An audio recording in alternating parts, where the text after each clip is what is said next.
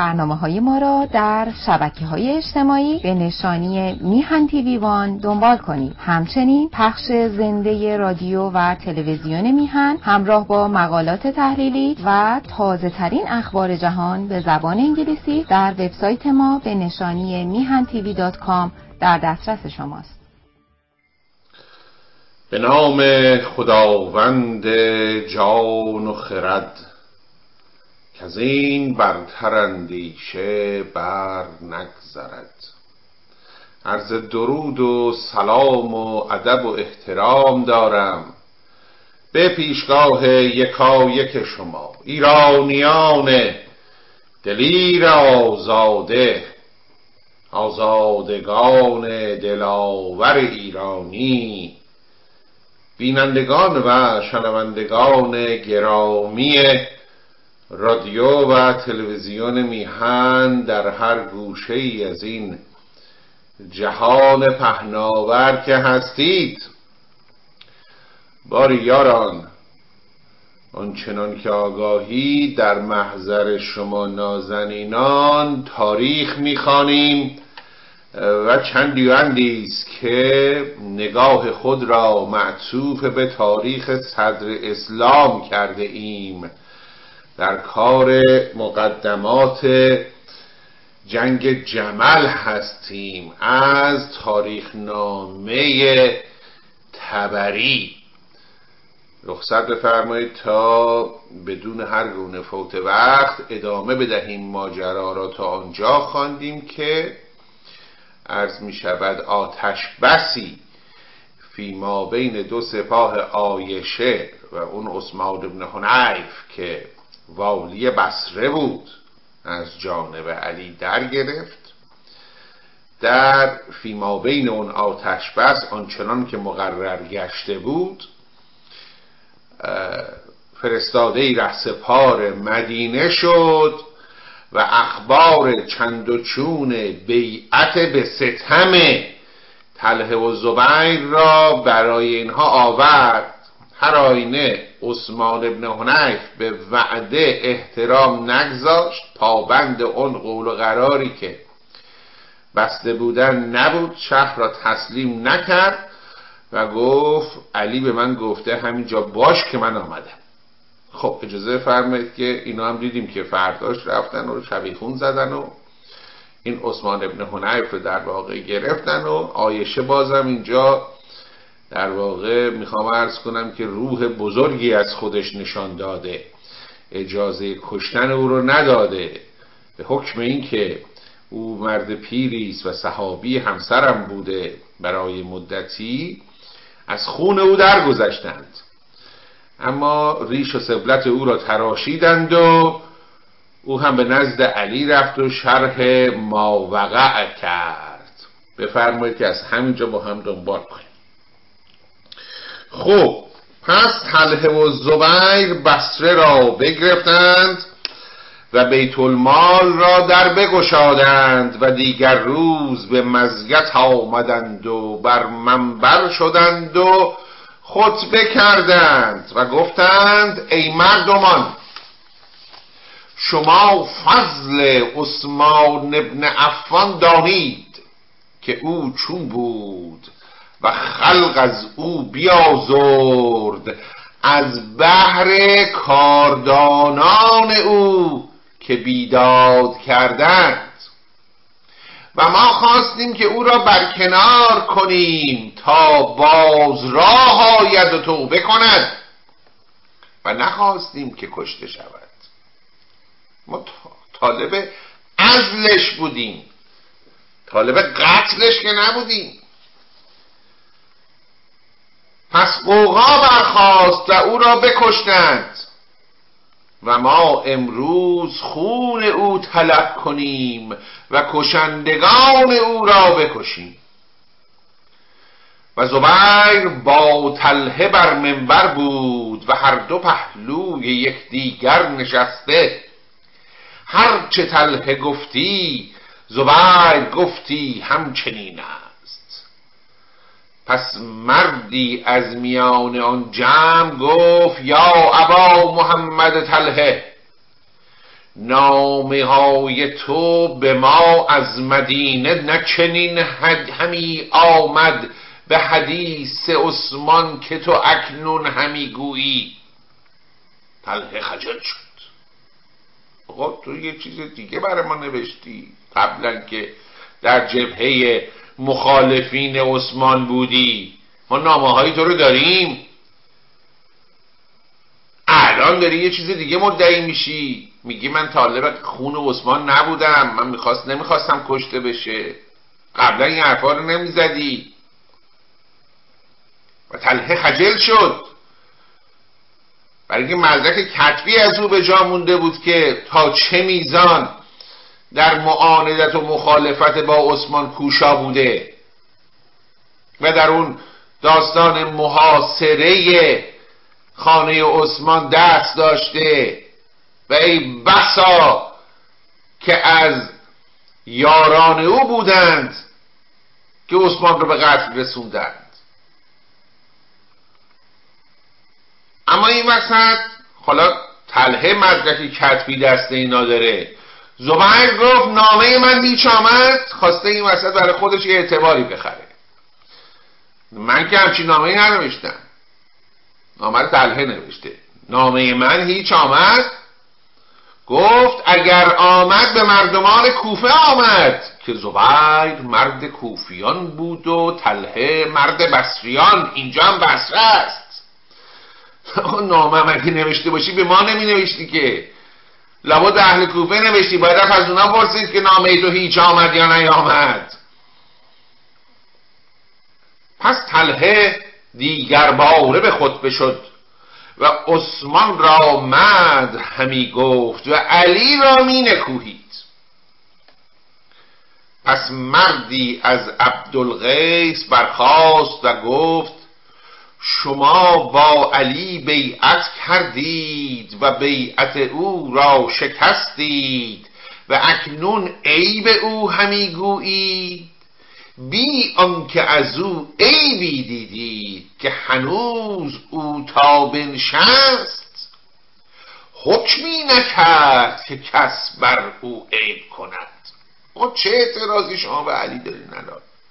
این که تازه 4 روز خلیفه شده، هنوز که بد و خوب کارش معلوم نشده، این چه ایراداییه که شما داری میگیری؟ بذار یه کاری بکنه بعد ازش ایراد بگیر.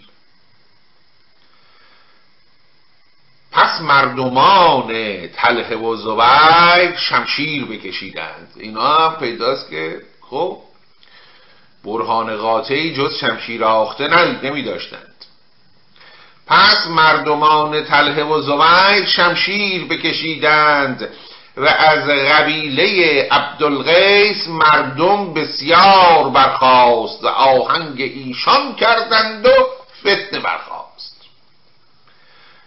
و طلحه خواست که اندر آن خطبه علی را خلع کند و خویشتن را به خلیفتی بنشاند. چون فتنه برخاست طلحه و زبیر از منبر فرود آمدند و به سرای سلطان شدند و گفتند طلب آن کسها کنید که از بصره به مدینه آمده بودند به کشتن عثمان. دایه‌شون اینه دیگه، میگن ما خونخواه عثمانیم، پس برید بگردید اونایی که در جمع شورشی ها و معترضین به عثمان بودن و از بصره رهسپار مدینه شده بودن و در اون واقعه دست داشتن رو برید بگیرید بیارید. طلب آن کسها کنید که از بصره به مدینه آمده بودند به کشتن عثمان و هر خواسته که اندر بیت المال بود همه بر غوغا بخشیدند. پس هر کس غمز کردند که فلان بود و فلان و همی رفتند و همی کشتند. هرج و مرج مطلق. فتوا صادر کردن حضرات طلحه و زبیر که برید خون کشندگان عثمان رو بریزید. عده‌ای که در معیت اینها بودن از هر کسی کینه به دل داشتن یه برچسب قاتل عثمان بهش زدن و کشتن، غمز کردند. غمز به غین و زه به معنی سخنچینی. غماز یعنی کسی که عرض می شود که به دروغ سخنچینی می کند. در واقع یعنی توطئه، بهتان، تهمت ناروا. با یکی خورده حساب شخصی داشتن، میخواستن انتقام بگیرن، فوری یه لیبل بزنن که آی ایشون جزو همون جماعتی بوده که من یادم اومده بود عثمان کشته بود. شمشیر برنشه سرشو برده.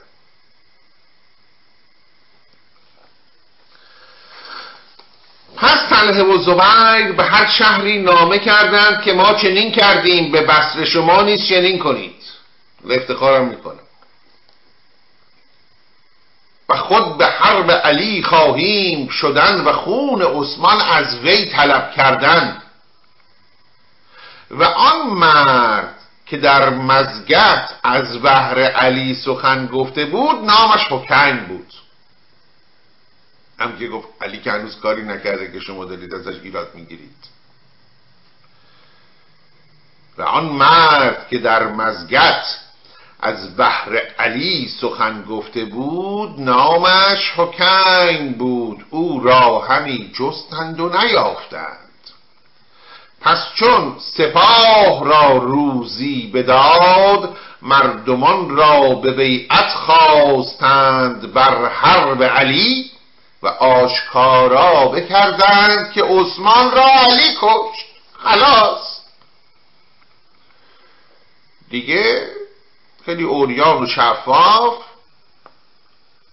پیکان انتقادات و اتهامات را به سوی علی نشانه رفتند که قاتل اصلی، آمر اصلی قتل عثمان علی بوده. ما طرف حسابمون علیه.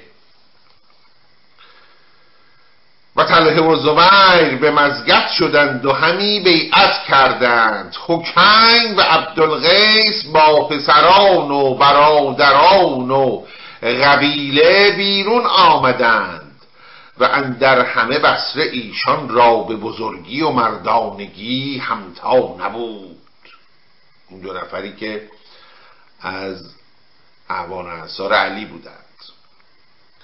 و از در مزگت اندر شدند و گفتند ای طلحه و ای زبیر، بیعت علی بشکستید و عاصی شدید اندر خدای و پیغمبر اسلام، و قصد خاندان کردید و حرم او را بر اشتر در میان چندین هزار خلایق بداشتید و همه مسلمانان را همچون خویشتن عاصی و مرتد همی کنید.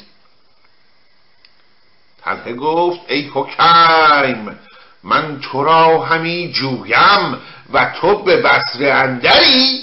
این یادتون هست دیگه، این حکیم ابن جبل است، همان کسی که اونگاه که عرض می شود قرار شد که برن و طلحه و زبیر رو بیارن برای بیعت با علی، 2 نفر رفتن این 2 نفر رو بیارن. مالک اشتر بود و این حکیم، هر دو با شمشیر کشیده رفته بودن سراغ طلحه و زبیر که با هم خواندیم.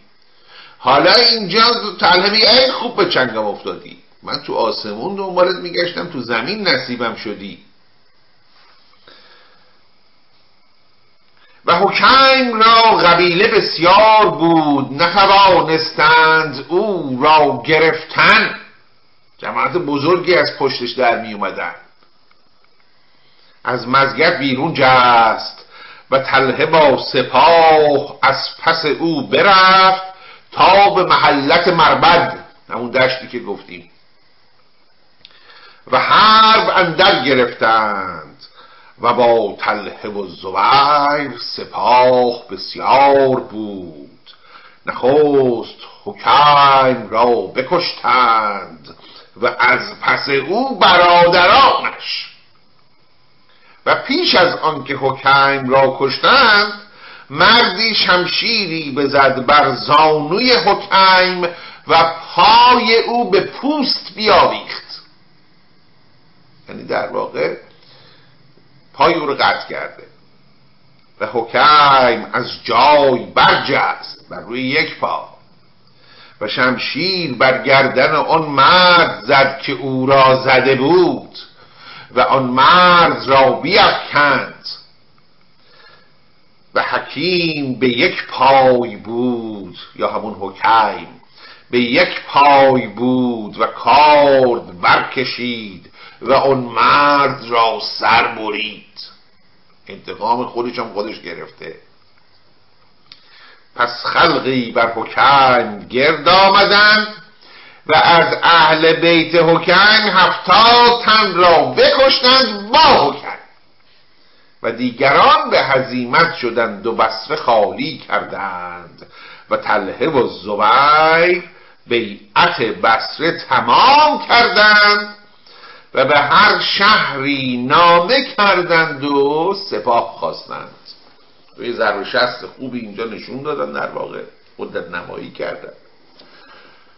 بزرگانی از بصره که در رکاب علی بودن رو از پای در آوردن، الباقی هم الفرار و باقی مانده بصریان هم چنان که مورخ گواهی میدهد به طلحه و زبیر پیوستند. دقت میفرمایید که با چه جزئیاتی این واقعه ها روایت میشه توسط طبری.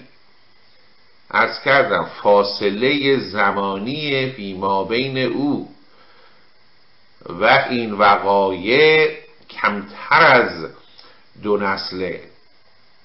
در واقع خیلی از اونها رو فرض بفرمایید پدر بزرگش یا پدر پدر بزرگش مستقیما شاهد بوده، عموهای بزرگش پیران شهر به چشم دیدن و به خاطر دارن. روایت او یک روایت دست اوله، به کمترین میزان دروغ و خلاف آلوده است. آلودگی و دروغ کمتر در اون راه داره و با جزئیات، با ذکر نام، با ذکر محل، با ذکر روز به دقت اینها رو توصیف کرده. خوشبختانه در زمانی که اسلام عزیز عرضه می شود این صنعت نوشتن اختراع شده بود و وقایع اون دوران چنانچه عرض کردم با دقت و با جزئیات مورخین نوشتن. همه سکنات رسول نوشته شده. میخوام عرض کنم بعضا سکوت ایشون هم درد شده در تاریخ که فلان جا ایشون سکوت کرد در مقابل این داستان، حرف نزد.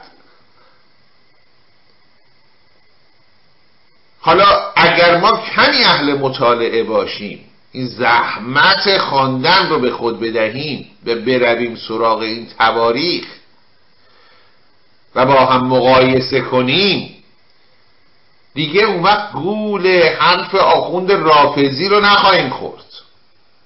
آنچه که به دروغ، به سفسطه بر منبر به خورد ما داده و میده. باری اجازه فرمایید که بازگردیم به ادامه. و مردی را از کوفه عایشه نامه کرد و بخواند. گفتیم اینا دارن نامه می‌نویسن به اقصا نقاط بلاد اسلام که ما بصره رو فتح کردیم چنین و چنان، الان هوای جنگ با علی در سر داریم، بنابراین دارن به همه شهرها، به ویژه این شهرهای نظامی، نامه‌نگاری میکنن و یارکشی میکنن به قول خودمان.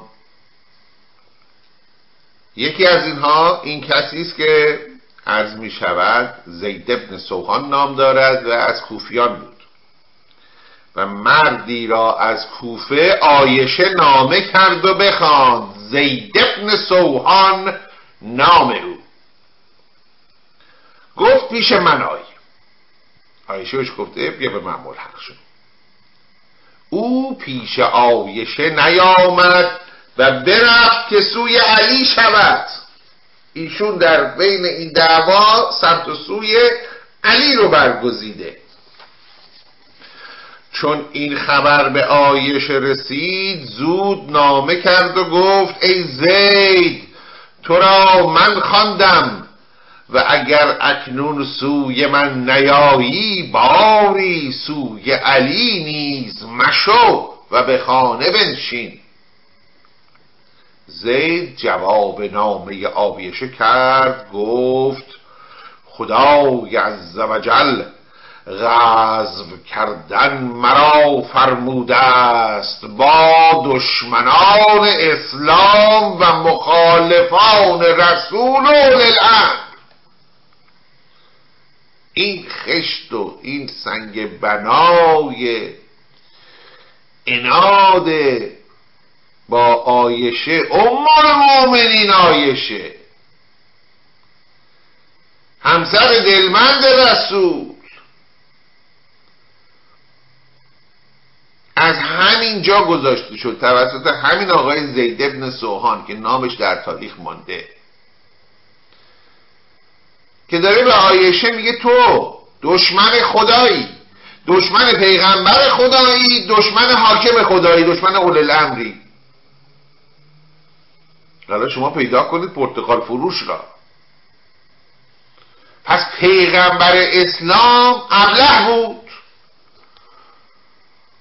اون علم لدنیش هم انگار 2 سال نمیارزیده، نمیفهمید دیگه، نمیفهمید عاشق کی شده. عاشق دشمن خدا شده، عاشق دشمن خودش شده، عاشق دشمن جانشینش شده. رومانس پیغمبر با این خانوم بوده، بر بالین او جان داده، در آغوش او آخرین نفس رو برکشیده. پدر این خانوم صمیمی‌ترین و نزدیکترین یار رسول بوده.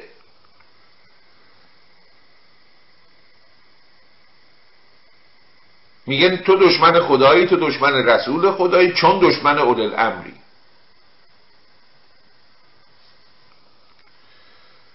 زید جواب نامه عایشه کرد و گفت خدای عزوجل غزو کردن مرا فرموده است با دشمنان اسلام و مخالفان رسول و اولی الامر، لیکن تو را فرموده که به خانه بنشین و دوک ریس و کار زنان کن. تو کار خیش مرا فرمایی و کار من تو همی کنی. نه منطقش. پس عایشه را خبر آمد که علی به زیغار بنشسته است و سپاه گرد همی کند کوفیان و مدینیان را و از هر جایی، و همه را خبر شد که مردمان بصره بیشتر با علی اند. طلحه و زبیر تافته شدند و از هیچ جایی سپاه بر ایشان گرد نیامد، نه از عراق نه از شام. نه که نام نگاری هم کرده بودن، دنبال یار میگشتن، نتونستن در جذب نیرو موفق عمل کنن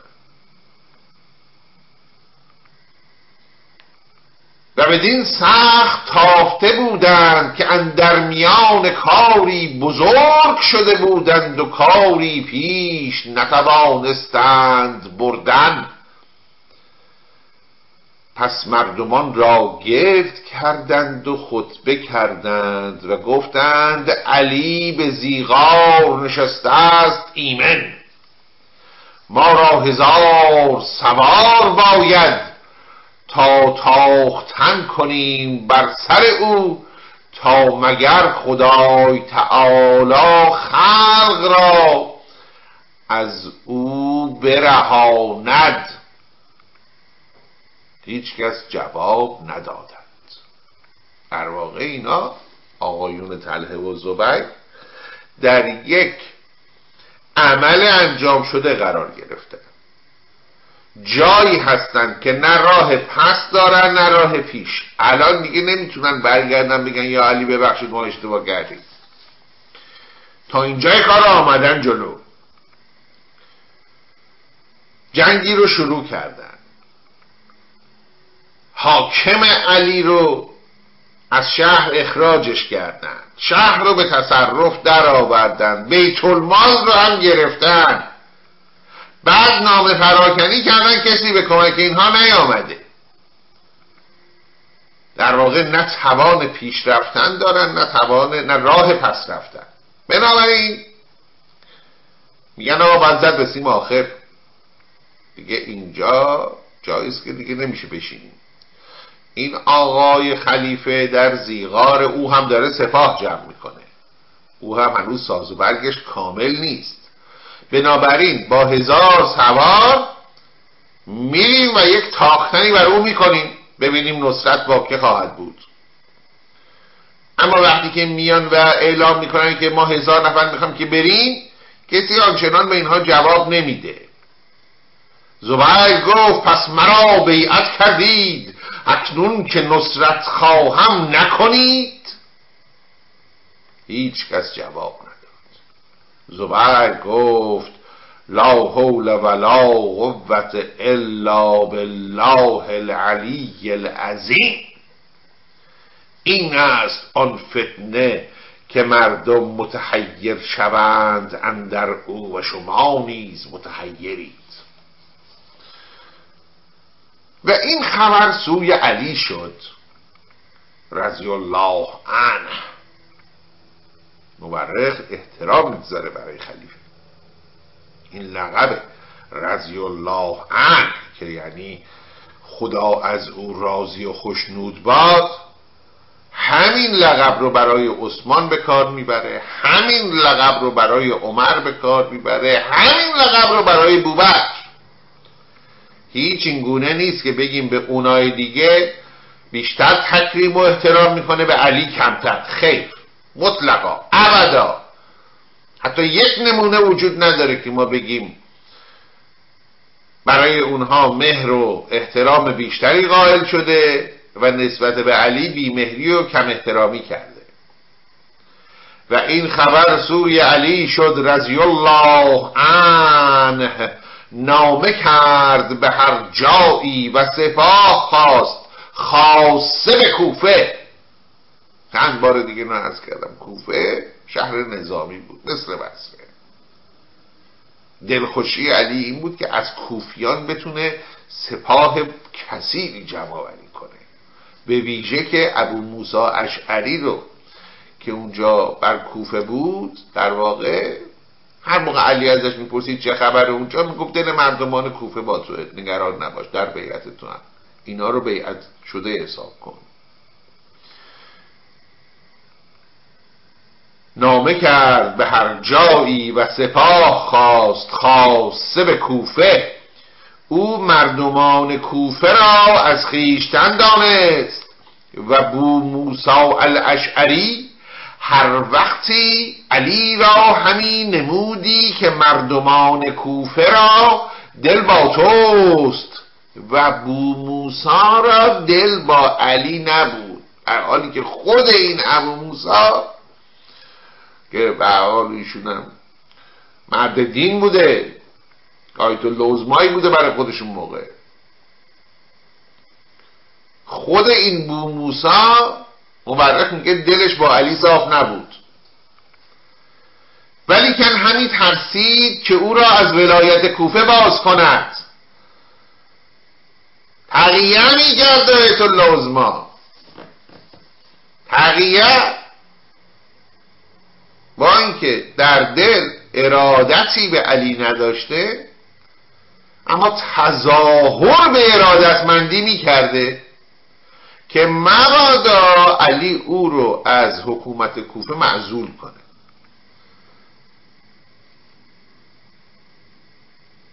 و بو موسی را دل با علی نبود، ولیکن همی ترسید که او را از ولایت کوفه باز کند. نامه همی نوشت. پس علی ابن ابی طالب علیه السلام به کوفه نامه کرد و گفت من از جهان شما را گزیدم و چون از این حرب بپردازم بر شما خواهم آمدن. تا اینجای کار خب ام القرای اسلام این مدینه النبی بوده در واقع، یعنی بعد از هجرت رسول عرض می شود که 13 سال بعد از بعثتشان که ایشان در واقع حالا امروز ما میگیم هجرت، اما در حقیقت فرار کردند به سوی مدینه، به سوی یثرب و این شهر را مدینه النبی خواندند. از اونگاه تا اینگاه که ما در سال عرض می شود که 35 هجری هستیم،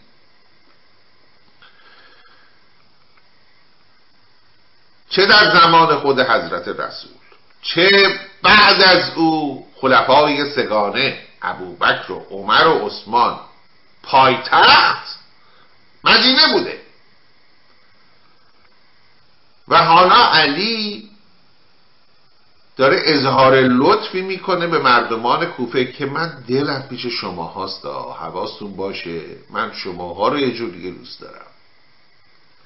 کار این قضیه خانم عایشه و طلحه و زبیر رو فیصله بدیم، اصلا میام کوفه رو میکنم پایتخت. فکر میکنم که بر همگان حداقل قابل حدس و گمان باشد که چرا ایشون اینقدر به این کوفه اظهار لطف داشته. مردان شمشیر زن در این شهرند و علی هم مولای متقیان یک مرد جنگی بوده، بیش از اون که مرد سیاست و سیاست ورزی باشه مرد میدان جنگ بوده. طبیعی است که تمایل به اون شهر کوفه با اون مشخصات داشته باشه. اینجا هم داره این وعده رو به اینا میده که آقا کار این قضیه تموم بشه من میام و اونجا رو پایتخت میکنم. گفت من از جهان شما را برگزیدم و چون از این حرب بپردازم بر شما خواهم آمدن. هرچه بتوانید سپاه گرد کنید تا با من بیایید. در واقع ایشون هم درخواست نیرو کرده که بیان و بهش ملحق بشن و برن به جنگ با طلحه و زبیر و عایشه. خب یارا اجازه فرمایید که این تاریخ را در اینجا بگذاریم و بازگردیم عرض می شود به داستان شاهنامه خودمان. در کار دنبال کردن رزم اسفندیار هستیم با تورانیان. دیدیم که عرض می شود در راه بازگشت از اون قلعه‌ای که درش زندانی شده بود به سوی گشتاس بر سر جنازه برادر رسید و آنگاه با جسد بیجان گرزم روبرو شد، همان کس که به سعایت او اسفندیار به قلوبند و زنجیر کشیده شده بود. و دیدیم که نکته‌ای به او گفت که بر این رزم خونی که شد ریخته تو باشی بدون گیتیا ریخته. و این در واقع چون نیک بنگریم زبان حال تمام شایستگان مظلومی است که به خباثت این وقیحان، این فرومایگان، این جاه طلبان عرض می شود که زنجیری شدند و زندانی شدند. در واقع همه این فجایعی که ما در تاریخ شاهد و ناظر هستیم حاصل یکی دو مورد بیشتر نیست و اون موارد در واقع خلاصه می شود در جاه طلبی و شهوت قدرت داشتن حاکمین بیمغز و نیز چاپلوسی اون دست فرومایگانی که در اطراف چنین سلاطینی بودند و برای اینکه در واقع به حق خودشون هم راضی نبودند، بیش از اون چه که استحقاقش رو داشتن میخواستند، با این تملقات دروغین در واقع آنچنان اون سلطان وقت رو باد میکردند که طرف امر بهش مشتبه میشد. آخرین نمونه هاش همین فتحعلی‌شاه خود ما. اینا که یکی دوتا نیست که از این نمونه ها که تکرار در تکرار تاریخ است. در زمان فتحعلی‌شاه قاجار اونقدر این آخوندهای فرومایه که به راستی جز فرومایگی شما از آخوند شیعه و رافضی نمی بینید، جز فرومایگی، جز دروغ، جز بدعت. آمدن نشستن زیر گوش فتحعلی‌شاه خوندن که قربانت کردن تو چه خیال کردی؟ جنگ بدر رو شما احوالاتشو نخوندی؟ ما اینجا یه دعا بلدیم، یه فوت میخونیم، یه ورد میکنیم، کل روسیه و تزار و امپراتور و لشکر و اعمام و انصار فوت میشن قربانت کردن. هم فوت شدن همانا از بین رفتن چندین و چند هزار کیلومتر مربع خاک ایران همان. اون بیچاره عباس میرزا که به راستی مرد لایق و شایسته‌ای بود، اون نیز ده کرد و مرد. هرچه کوشید که پدر رو منصرف کنه، آقا ما حریف اینا نیستیم، اینا تجهیزات جنگیشون بسیار از ما برتر و بالاتر، ما که با این تفنگای حسن موسی نمیتونیم حریف اینا بشیم. به خرج مبارک نرفت، به پشت گرمی عرض کردم گرزمهای زمانه این اسامی عوض میشه در تاریخ، نقش ها عوض نمیشه، فقط اسم که عوض میشه. این بیچاره ما ملت که اسیر سرپنجه چنین جاه طلبان قدرت پرستی هستیم که عرض کردم شوربختانه اطرافشون هم 4 تا آدم عاقل نگرفته که اطرافیانشون هم فرومایگان چاپلوس متملق هستند که دودش هم در نهایت به چشم ما خواهد رفت. باری اجازه فرمایید که اطاله کلام بیش از این نکنم، بازگردیم به سخن استاد ببینیم چه فرمود. میفرماید وزان دشت گریان سراندر کشید، به انبوه گردان ترکان رسید. سپه دید بر 7 فرسنگ دشت، کزیشان همی آسمان خیره گشت. یکی کنده کرده به گردندرون. کنده یعنی خندق. یکی کنده کرده به گردندرون، به پهناز پرتاب تیری فزون. در واقع در این محاصره‌ای که کردن این کوه رو، خندقی هم دور این کوه کردن که احدی از ایرانی ها محلی از فرار نداشته باشه. ز کنده به 100 چاره اندر گذشت. هر کلکی بود از این خندق رد شد.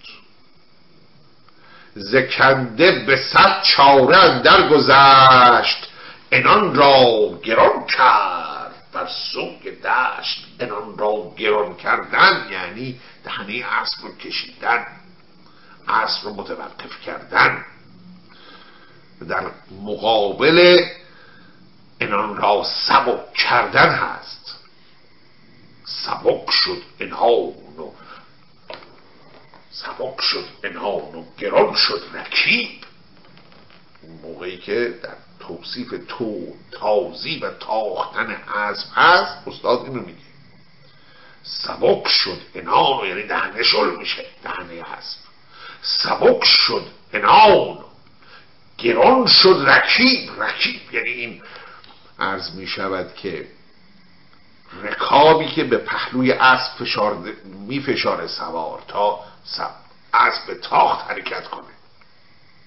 در مقابل گران شدن انان رو داریم، دهنه رو میکشیم. اینجا این دومی است. از خندق رد شده، به دشت که سپاه دشمن هست رسیده، یک لحظه توقف کرده.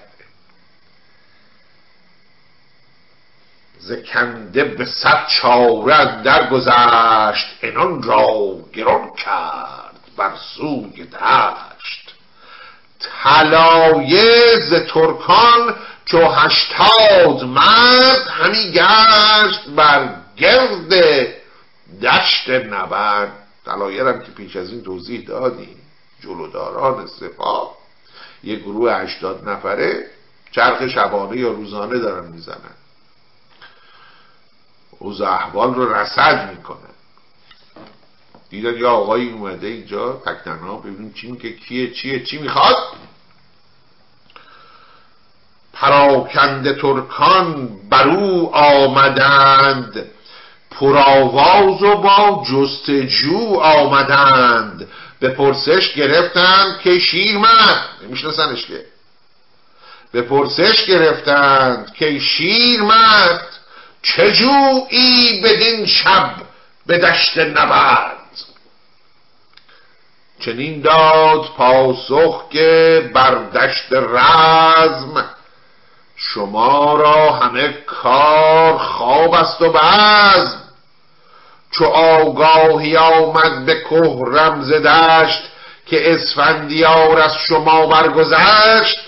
مرا گفت برگیر شمشیر تیز، ز جانشان برآور یکی رستخیز. آقا شما خوابید انگار، خبر ندارید اسفندیار از اینجا گذشته، من فرستاده کهرمم. در واقع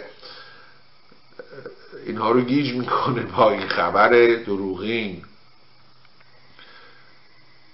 من فرستاده کهرمم، به گوش کهرم رسیده که اسفندیار اینجا آمده و شما هم چجور طلایه دارانی هستید که چنین چیزی رو رصد نکردید و متوجه نشدید. حالا کهرم من رو فرستاده که دمار از روزگار شما در بیارم به خاطر این غفلت زدگی شما. مرا گفت برگیر شمشیر تیز، ز جانشان برآور یکی رستخیز. برآهیخت شمشیر و اندر نهاد، همی کرد از آن رزم گشتاس بیاد. بیفکند از ایشان فراوان به راه، از آن جایگه شد به نزدیک شاه. و از اونجا هم میره که پدرش رو ببینه. اجازه بدید که در آستانه دیدار دیگر باره پدر و پسر، شاه و ولیعهد از شما رخصت گرفته و این ادامه را به جلسه آینده موکول کنیم. با سپاس از این که چون همیشه مهر کردید و وقت گذاشتید و به پای این برنامه نشستید و با آرزوی تندرستی و شادی و سربلندی برای یکایک شما نازنینان و به امید بوسه زدن بر جبین بلند آزادی در فردای میهن همه شما را به ایزد منان می سپارم. تا دیداری دیگر، درود و 200 بدرود و پاینده ایران.